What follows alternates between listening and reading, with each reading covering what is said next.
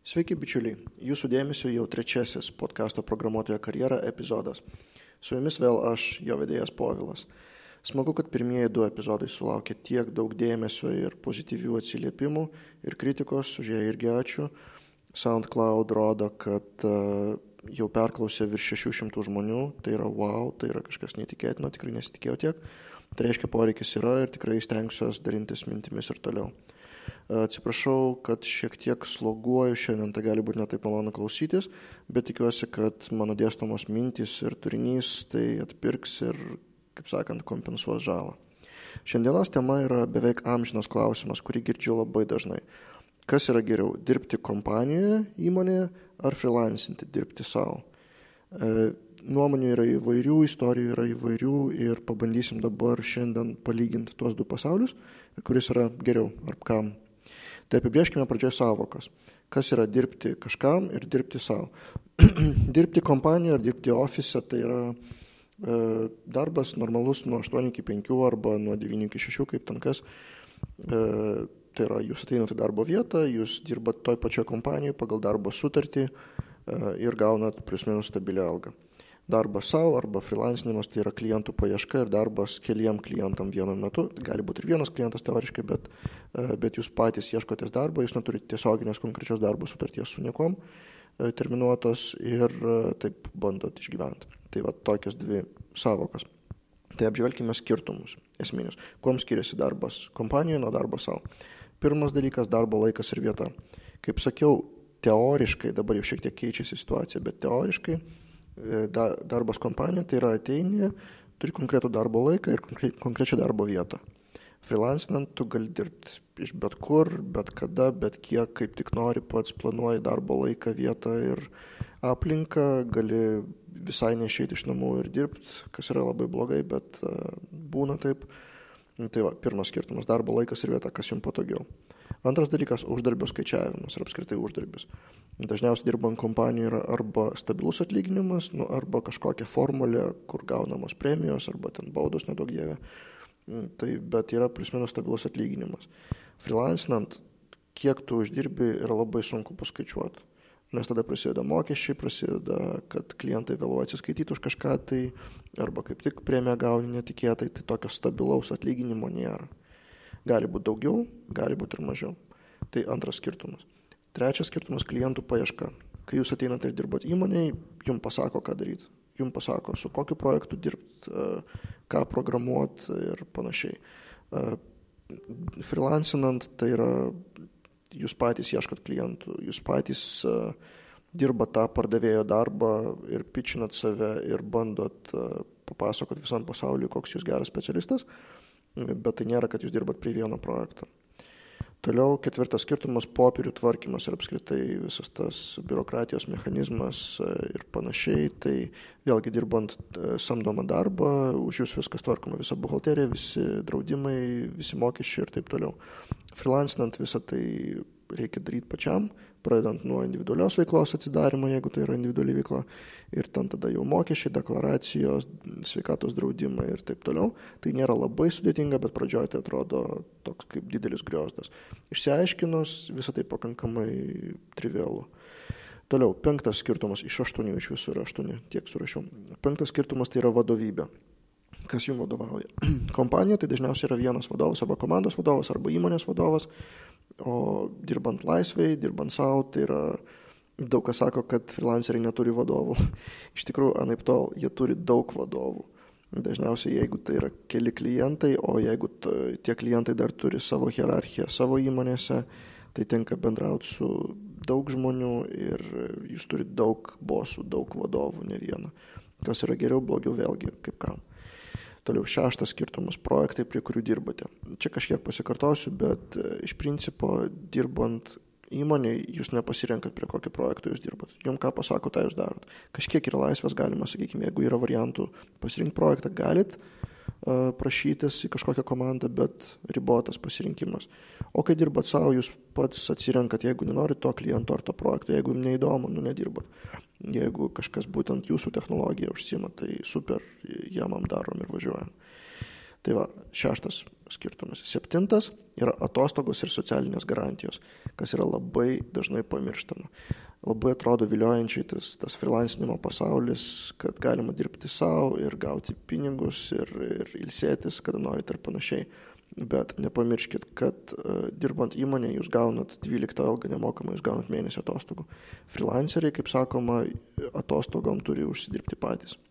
Tai yra turi būti ta 13 alga ar 12 alga, kaip čia skaičiuosi, atidėtas vienas mėno pajamų, kitaip jūs atostogų negaunat.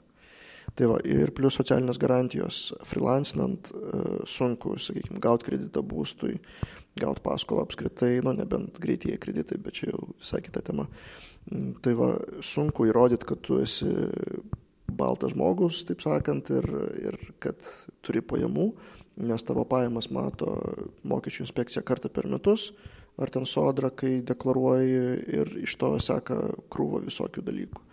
Ypač, bet kuriuo atveju kreipiantis į banką, jūsų prašys kaip minimum metų pajamų ir tada prasideda visokie žaidimai. Tai va, ir paskutinis skirtumas yra bendrai stabilumo sąvoka. Kai jūs dirbat įmonėj, jūs žinot, kas nutiks ryte. Jūs ryte ateinat, padirbat, vakare išeinat, viskas ramu, po to vakare galit gerti alaus, žiūrėti kašį ir viskas super. Kai jūs dirbat savo, jūs nuolat kankins nemiga, kankins nervai nuo to, kas bus rytoj. Reikia nuolat kovot, kad išgyvent rytoj, kad uždirbt pinigų, kad būtų naujų projektų, naujų klientų, nuolat tobulėti ir panašiai. Tai va tokie 8 esminiai skirtumai.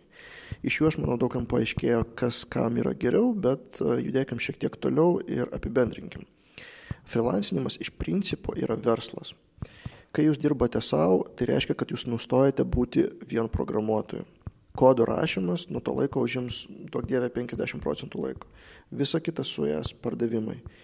Kad ir kokį marketingo būdą pasirinksite, ar reklamuositės per AdWordsus, ar per Facebook, ar rašysite blogą, ar kaip aš įrašinėsit podcastą, nors aš tai darau nesu ta mintim, kad rast klientų. Čia tiesiog dalinuosi mintimis. Tai vis tiek pradžioje bus labai sunku ir tie pardavimai suės daug laiko. Tai freelancerio kelią turi rinktis tik tie, kurie turite verslumo gyslelę, pardavimų gyslelę, gebėjimus save parduoti. Kitaip, kad ir koks geras programuotojas esate, jūs darbo normalaus negausit, klientų normalių negausit, o jeigu gausit, tai jums mokės nedaug, nes jūs nesugebėsit vėlgi savęs parduoti ir pakankamai pinigų paprašyti. Bet yra ir gerų žinių. Sunki yra tik pradžia, freelancinant. Jeigu po keletos metų atliksit gerai darbus, klientai bus patenkinti, jūs pradės rekomenduoti vieni kitiems. Tada tiesiog viskas eis kaip per sviestą. Tada jums darbų ieškoti nereikės. Už jūs dirbs jūsų vardas. Vardas dirbs jums, kaip sakoma, ir tada jau bus tokie malonus rūpesčiai, kaip padidinti pajamas, kaip pritraukti geresnių klientų, rimtesnių klientų. Galima tada ir įmonės teikti, ir kitus freelancerius samdyti, ir tada jau plėstis į kurią norit pusę. Tai, kaip sakau, labiau malonus rūpesčiai. Ir iš to seka dar vienas pliusas freelancinimo, kad freelancinant galima uždirbti daugiau. Kaip yra ta angliška frazė sky is the limit, tai čia geriausias pavyzdys, jeigu jūs dirbat įmonėje, alga, kad ir kokia nedidelė būtų, jinai turi lubas. Bet freelancinant jūs galite paimti daugiau projektų, imti rimtesnius projektus, imti kelis, tada skeilintis įvairiais kampais ir tada jau tik tai nuo jūsų priklauso, kiek jūs uždirbat. Tai pradžia yra tik tai sunki, o po kelių metų vaisiai gali būti ir didesni.